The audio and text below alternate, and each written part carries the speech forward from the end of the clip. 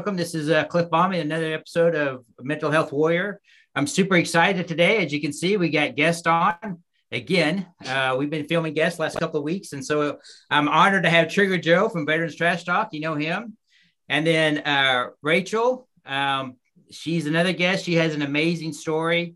And as she talks and it goes on, I'll share a link to an article that was done on her in New Yorker, and I hope she talks about that article. It's a very moving article that she had. And she's had a wonderful, well, you in the reserves for 20 years? I was, yes. I was in the reserves almost 21 years. 21 years, okay. Yeah, I was Army National Guard Title 10, 34 years. And 3 days and 27 hours. Yes. Yeah, right. 15 seconds. Mm-hmm. And everybody knows that Kevin up there in the corner. I don't know if you're showing your picture right now, but he's the guy behind the scenes that makes everything work and puts it all together. So I really appreciate his hard help.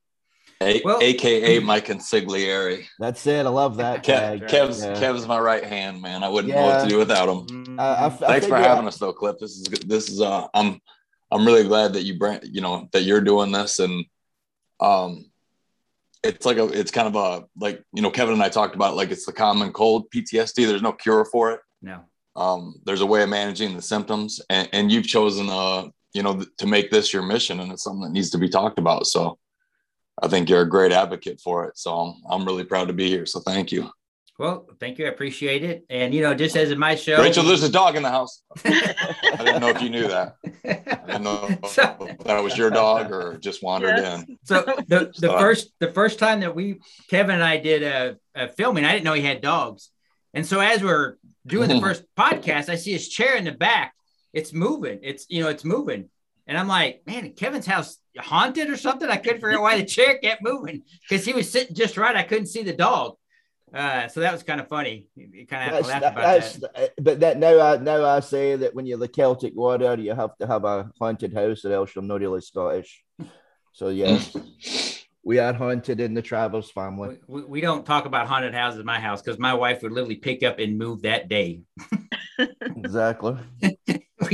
She will have no part of that. So, but hey, I appreciate it. What I'd like to do to kind of kick things off, Joe and Rachael, I'd like for you guys to tell a little bit of your story that you have of your life and things. And we all know my story. I spent the first 3 podcasts talking about, how I was growing up as a kid. We grew up on a farm, Rachael, I'm a little jealous about where you live at in Oklahoma, kind of out there in the middle of nowhere. I will soon be like that. My wife's going to retire in a couple of years. And, it's funny. I was telling the realtor, because we're looking at properties in Missouri. That's where I'm from, the Ozarks.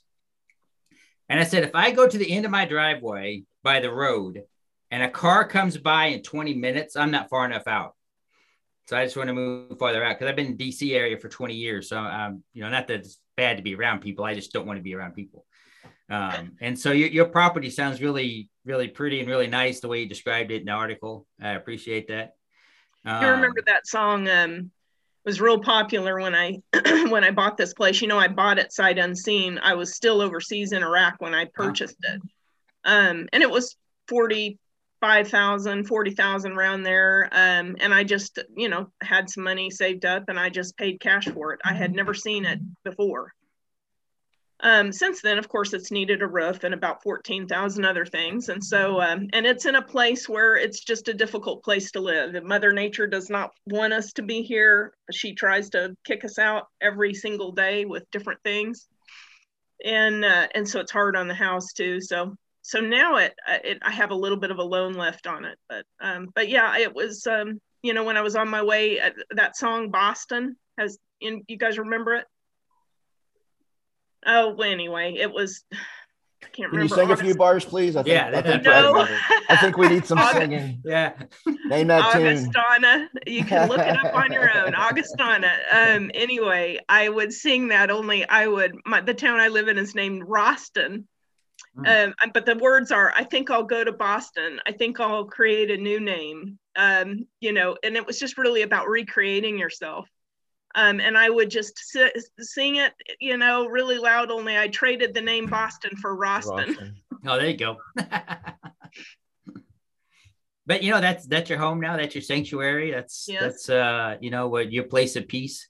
It's one thing, and Joe was talking about, with PTSD, you got to learn how to deal with your triggers. And one of my goals with this show and this podcast and having people come on and talk is, you know, you got to have different tools in your toolbox, right? Because not one thing's going to fit, not one thing's going to help you get through the day. It's going to be multiple things, you know, and I talk about that, you know, I talk about hunting the good stuff, you know, thinking about 3 good things, you know, that military's NC training class. We get taught that if you've been in the military.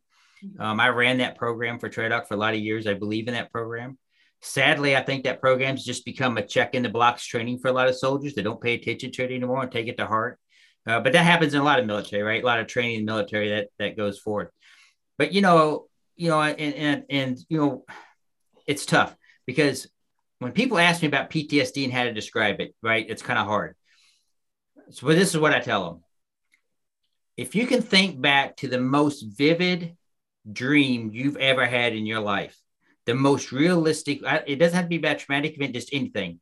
If you're laying in bed and dreaming, you wake up the next morning, you say, oh my God, that was just a phenomenal dream or whatever, that's PTSD. The problem is that dream can come back to you and you relive that event in a second, right? So a stick could snap, you know, or to me, it smells or the worst. You know, it's a whole combination of things. And so you have to learn how to deal with that. And you know, I talk about PTSD. I wrote an article about being like a sniper, right? Because it's in your mind and they hide back there in the background. And it never comes out when good things are going on, right? And so it's just kind of lurking there in the dark. I wrote an article on this for Rally Point. And, you know, when things start getting bad, that's usually when it jumps in, right? And then you have to learn how to deal with it. And so it's tough and it's hard and it's not easy. And sometimes you have to go cry in a closet, or I go out behind the woods in my house and scream at trees. You know, I have to do something to get that out. You know, whatever it is at that moment. Yes, sir. I got to touch on, I don't know if it happened this morning for a reason, because I was coming here. But you're talking and my heart's racing. Like I'm feeling it come back because this morning I was talking to my wife and I was talking about coming on here, and I just started to describe PTSD to her and how and I talked to Kevin earlier about this, when people talk about PTSD and you hear it a lot with, well, how do you defeat that? And it's like, well, that's not really the proper mindset to have with it. It's you're never going to get rid of it. Yeah. And the sooner you accept that, the quicker you can deal with it. But like my wife, she was a surgical tech. She thinks like the inside of the human body is fascinating. And I have a completely different viewpoint of it, because torn is the only word that I can use to describe it. Human body's torn in a way that's not supposed to happen, in a way that you're not supposed to see. Yeah. And you're not trained to see that. You see it. And it's almost like a childlike in the initial, like a childlike mentality that you take on, where it's just like, well, that's weird. And you just move past it. Yeah. Like, you know, like it's, everybody's accepting it and it's normal for the moment. Yeah. And then, you know, you go out. I was talking about when we got put out in Bakuba, and I was saying how the nights that we were there, because we were there for 2 weeks and everybody knew we were there. Yeah. And we were by ourselves. It was a platoon of us. David been shot the first morning, bled like a zombie for a week because he refused medevac because he knew he wouldn't come back. And I remember telling my wife, and this is this morning, it was the nights where you're sitting there saying, man, just don't let it come when I'm sleeping, because it's coming. They know we're here. We're by ourselves. Yeah. And when you tighten someone's screws that hard to where a leaf falls and I'm sitting up and I'm getting ready to put my kid on, it's so hard to loosen those screws again. Yeah.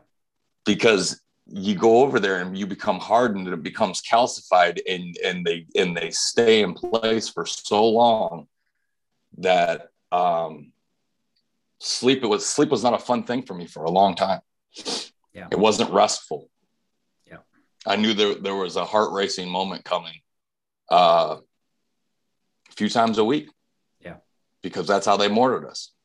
Yeah. You know, we'd get mortared every single night. So there was no, when you go, I assimilated it to poking a dog with a stick for 15 months and then letting it out. And that's what coming home is like. And that's what you feel like. You know, you feel like a fucking escaped gorilla from the zoo because everyone's, you know, got the stare. And it's a really hard stigma to deal with in the beginning, especially if you're as immature as I was. Yeah. It's crazy. It took a long time to sculpt the way I deal with it. It's an everyday fight. Rachel's been there with me. Kevin's been there with me. Mm-hmm. It's an everyday thing, and it can jump up whenever. Yep. It's scary when you think about how many people are going about it without hearing the advice that you have to give, or going through some kind of training or EMDR like Rachael preaches or something. If they're just going through it blind, you can't win. And, you know, like you, I went through it, you know, back when I was having my issues in the military, you didn't talk about it, you know, so I didn't talk about it to anybody, you know, and it damn near cost me my life. You know, I got as close as to completing suicide as you can without completing. I mean, let's face it, my brother wouldn't have found me. I wouldn't be sitting here. But nights were, you know, because when I was in Iraq, you know, I ran shops at night. So we worked on helicopters at the hangars, and I was in charge of 74 guys at night. Well, like you said, they usually mortared us there in Balad at night. You know, we didn't get mortared much during the day, you know. So for me, sleeping is the same with you. I don't know. It's probably been so I've been going to the Intrepid Center because I have a TBI. I don't talk about that a lot, but and they really holistically have made me to the point where after all this time, and I came back from deployment in 2008, that I finally started sleeping more than 4 hours a night. You know, now I sleep 6.5 and 8 hours. And it's really odd. I don't sleep like that every night, but I would say it's getting better with each night that I sleep better. And we know that if you don't have proper sleep, that it leads into other things. And Joe, I feel your pain when you talk, and I know it's a hard thing to talk about. I go out and do speaking events, and I got the podcast, and I don't know, well, the podcast I more so talk about good things, but I'm doing speaking events. I'm not talking about mostly the happy-go-luckiest time in my life. I'm talking about the reason why he had me to come there, and it takes a toll on me, both mentally and physically. And I know that September is a busy time with me with Suicide Prevention Month, and I just you're going over and over and over, just like with PTSD, it runs in your mind over and over and over again. But now it's going over and over in my mind, and I'm talking about it over and over and over and over, which can be therapeutic to a point. And I had to learn just to stand back and take a break for myself, because that's something that when I was doing a lot of speaking events, I didn't do. And what made me realize that is I went to Korea in 2019 at the end of 2019 before COVID hit, and I did 16 events in 5 days. And I was so mentally and physically exhausted by the time I got home. I said, I can never do that again. I can't do that to myself. But I was just so driven to help people that I forgot to help myself. Right. And sometimes we get that way. And then you feel guilty about it. Like, well, why am I feeling this way? I shouldn't feel this way. And that was the hardest thing for me to accept, is knowing that it was okay for me to feel that way and not feel guilty to feel that way.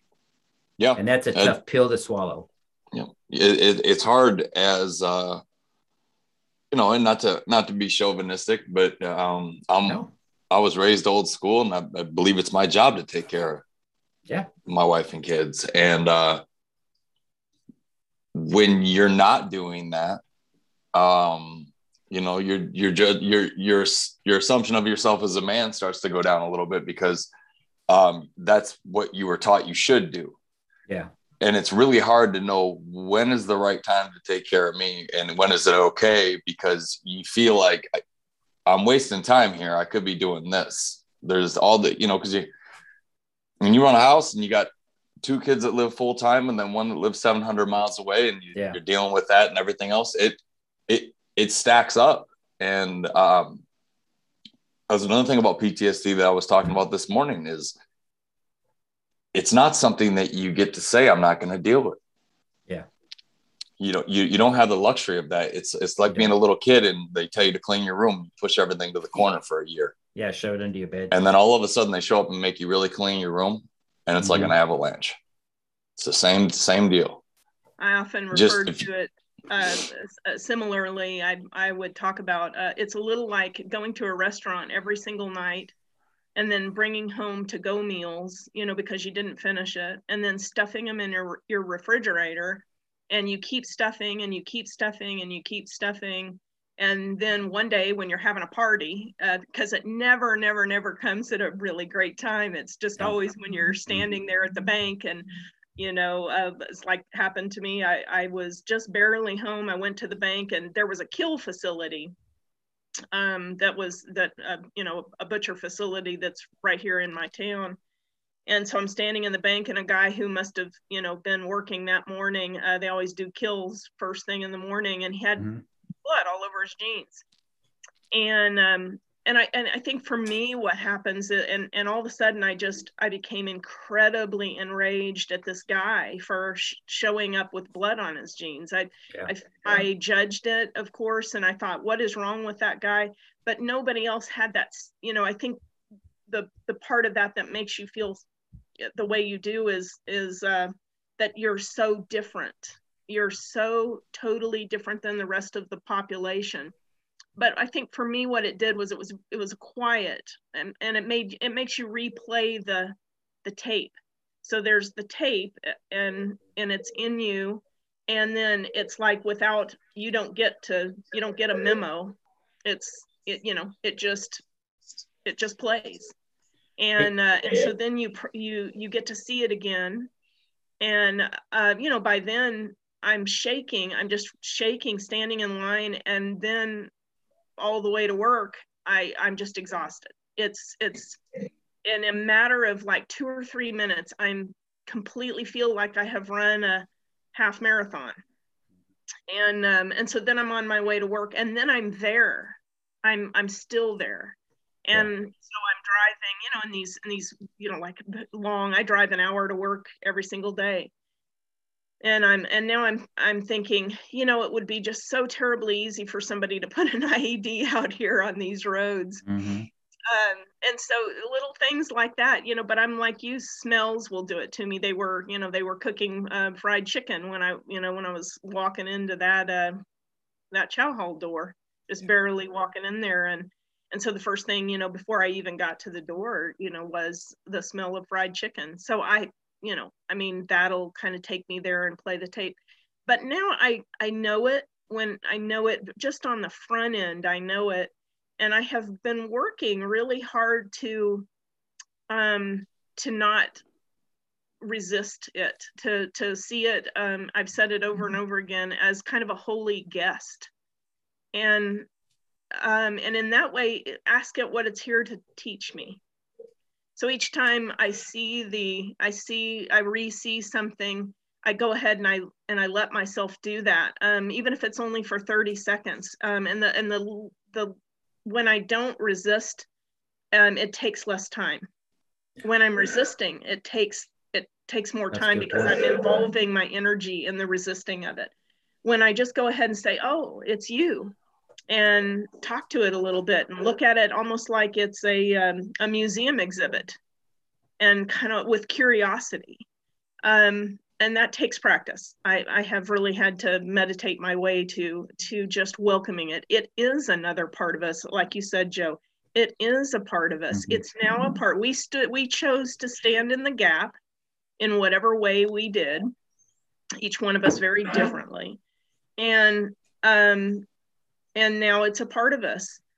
And probably even harder is sometimes than that particular trauma was another trauma that layered on top of my trauma. And that was our fires out here in Western Oklahoma. That created a much more, I think, open reaction.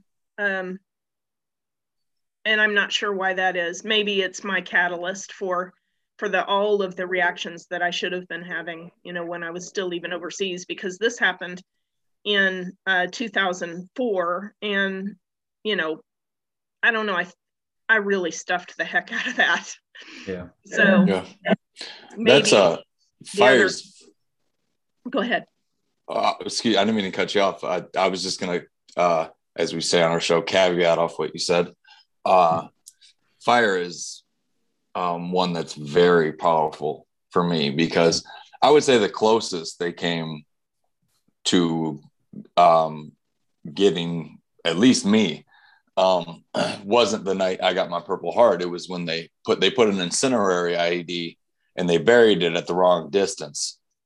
But it put a mushroom cloud. It was meant to burn me alive. I was the lead truck gunner. Yeah. And it put a mushroom cloud in between the first and second truck of fire, because it was doused in some kind of accelerant.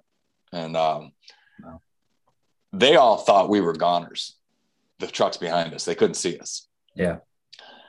And all I remember is I was like, I know the skin on the back of my neck is burning.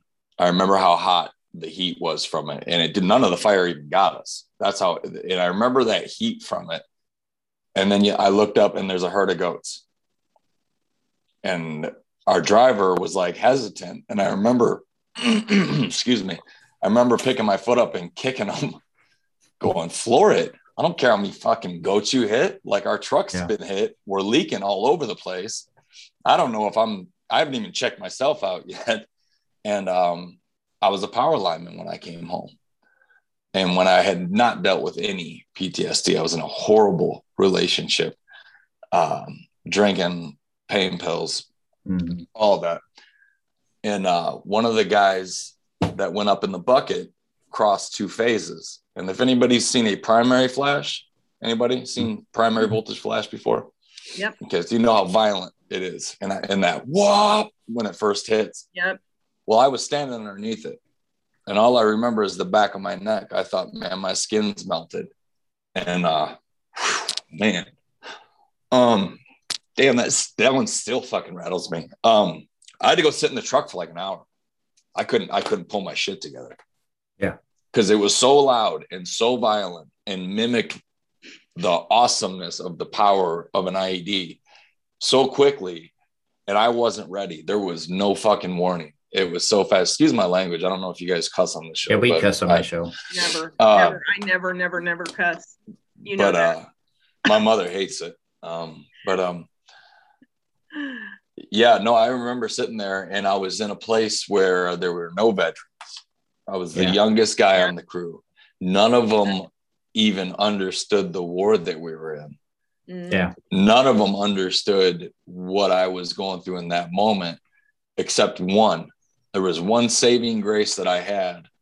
And his name's Ricky Funderburk. I'll never forget him. He was a scout sniper. He was in the same theater with Chris Kyle. He's a bad dude. He was also a lineman there. And he came to me and told me, he goes, hey man, he goes, just know I love you. You're like a brother to me. He goes, but you keep this up, you're going to lose all the good people in your life. Eventually they're going to get tired. You're going to have to start fighting for yourself, because right now people are going to start walking away from you. And that was when I was a power lineman there. And I was bad. It's amazing I survived that year. I did not place a whole lot of value on my life and take care of anything. But I got into a inpatient PTSD program. Ricky said it saved his life. I say the same thing about mine. That experience at the VA, for veterans out there that aren't using the VA, it is a tiring process, but the help is there. If you can stand the phone calls, the wherewithal, and going through it, if you can kick 50 doors that say no to hear one yes, you will get where you need to get with the VA. It's just persistence. But I got in that program, and I remember sitting there thinking, like, the guy told me I had to write a trauma account about my worst day over there. And the doctor was kind of effeminate. He was a little guy. And I just didn't respect him as a man to tell me to go there. I'm like, I'm not doing that for you. No. I was like, you don't understand. And he eventually called me in his office and he said, look, I understand this is difficult for you, but I didn't come knocking on your door. You came knocking on mine. Yeah. This is where the program stops for you if you don't do it. That's my final offer. And after that, man, I towed the line and respected him. I went back to being a good soldier, but it was, he let me know in that moment, like, this is where the program's over for you. Pack your bags or you're doing it. So I did it. And then we had a actual funeral, because you never have a funeral for anybody over there. Yeah. Not a proper one. Right. Or at least where we were at, we didn't get that luxury of doing it. And a luxury, but I'm saying we didn't say goodbye in that manner. It was just go back and get some because they took one of yours, and you deal with that later down the road. The mourning part. But when I went and did this funeral for the guys we lost over there, I sat in front of a room full of veterans in a church, like we were doing a funeral, and gave a speech, a eulogy for each guy. And I'll never forget that moment. It was one of the most humbling experiences. I cried through the whole fucking thing. Then they took me to Arlington, and I got to go see Justin Rollins, who died on March 5th. And I hadn't been near his body since. And just an unbelievable program. I went into it with an open mind, saying I'm going to go in and get everything they have to offer out of this because I'm here. Yeah. And I did. And it probably saved me in that moment. Yeah. The fight's not over, but it meant the tools I got from that were incredible. The survivor's guilt was crippling. It was killing me. And that's the program that helped me to deal with that phase of this. So it's a step-by-step process. And it is, like Rachael says, a lot of work. Yeah. That's what I dealt with after 9/11 and being in the Pentagon for the 18 hours and crawling all over. I say stuff, but I'm crawling over pieces of people, and going in, and guys standing outside the building in case the building collapsed because there's nobody else in there. And he had kids. I didn't have anybody at that time. So I would go in, and if it collapsed, he would just tell them where I was at, the FEMA High Rescue Team, because that was the only people that were there. And not to get too graphic, but the thing that messed with me the most in the Pentagon is when I would go, when the plane hit and the nose detached and act like a missile going through, right? Well, when you go, and that part of the Pentagon was the part that was renovated, right? So it had the bomb-proof glass. Pros and cons to that, because when the plane hit, if it didn't explode the glass out, it made the blast go left and right. Triggering event here. When you go up to the upper levels, there were people who were deceased, but they were laying on the ground covering their head, because something happened, but all the oxygen got sucked out of the room. Then there were officers that would go into, and there were people, their skin was kind of waxy. They had no idea what happened. They would just kill instantly. And that, to this day, that messes with me completely, and we were there, 9/11, I was there, and then I went back on the 12th, and I was there until early morning of the 13th after they carried the bodies out as when we left.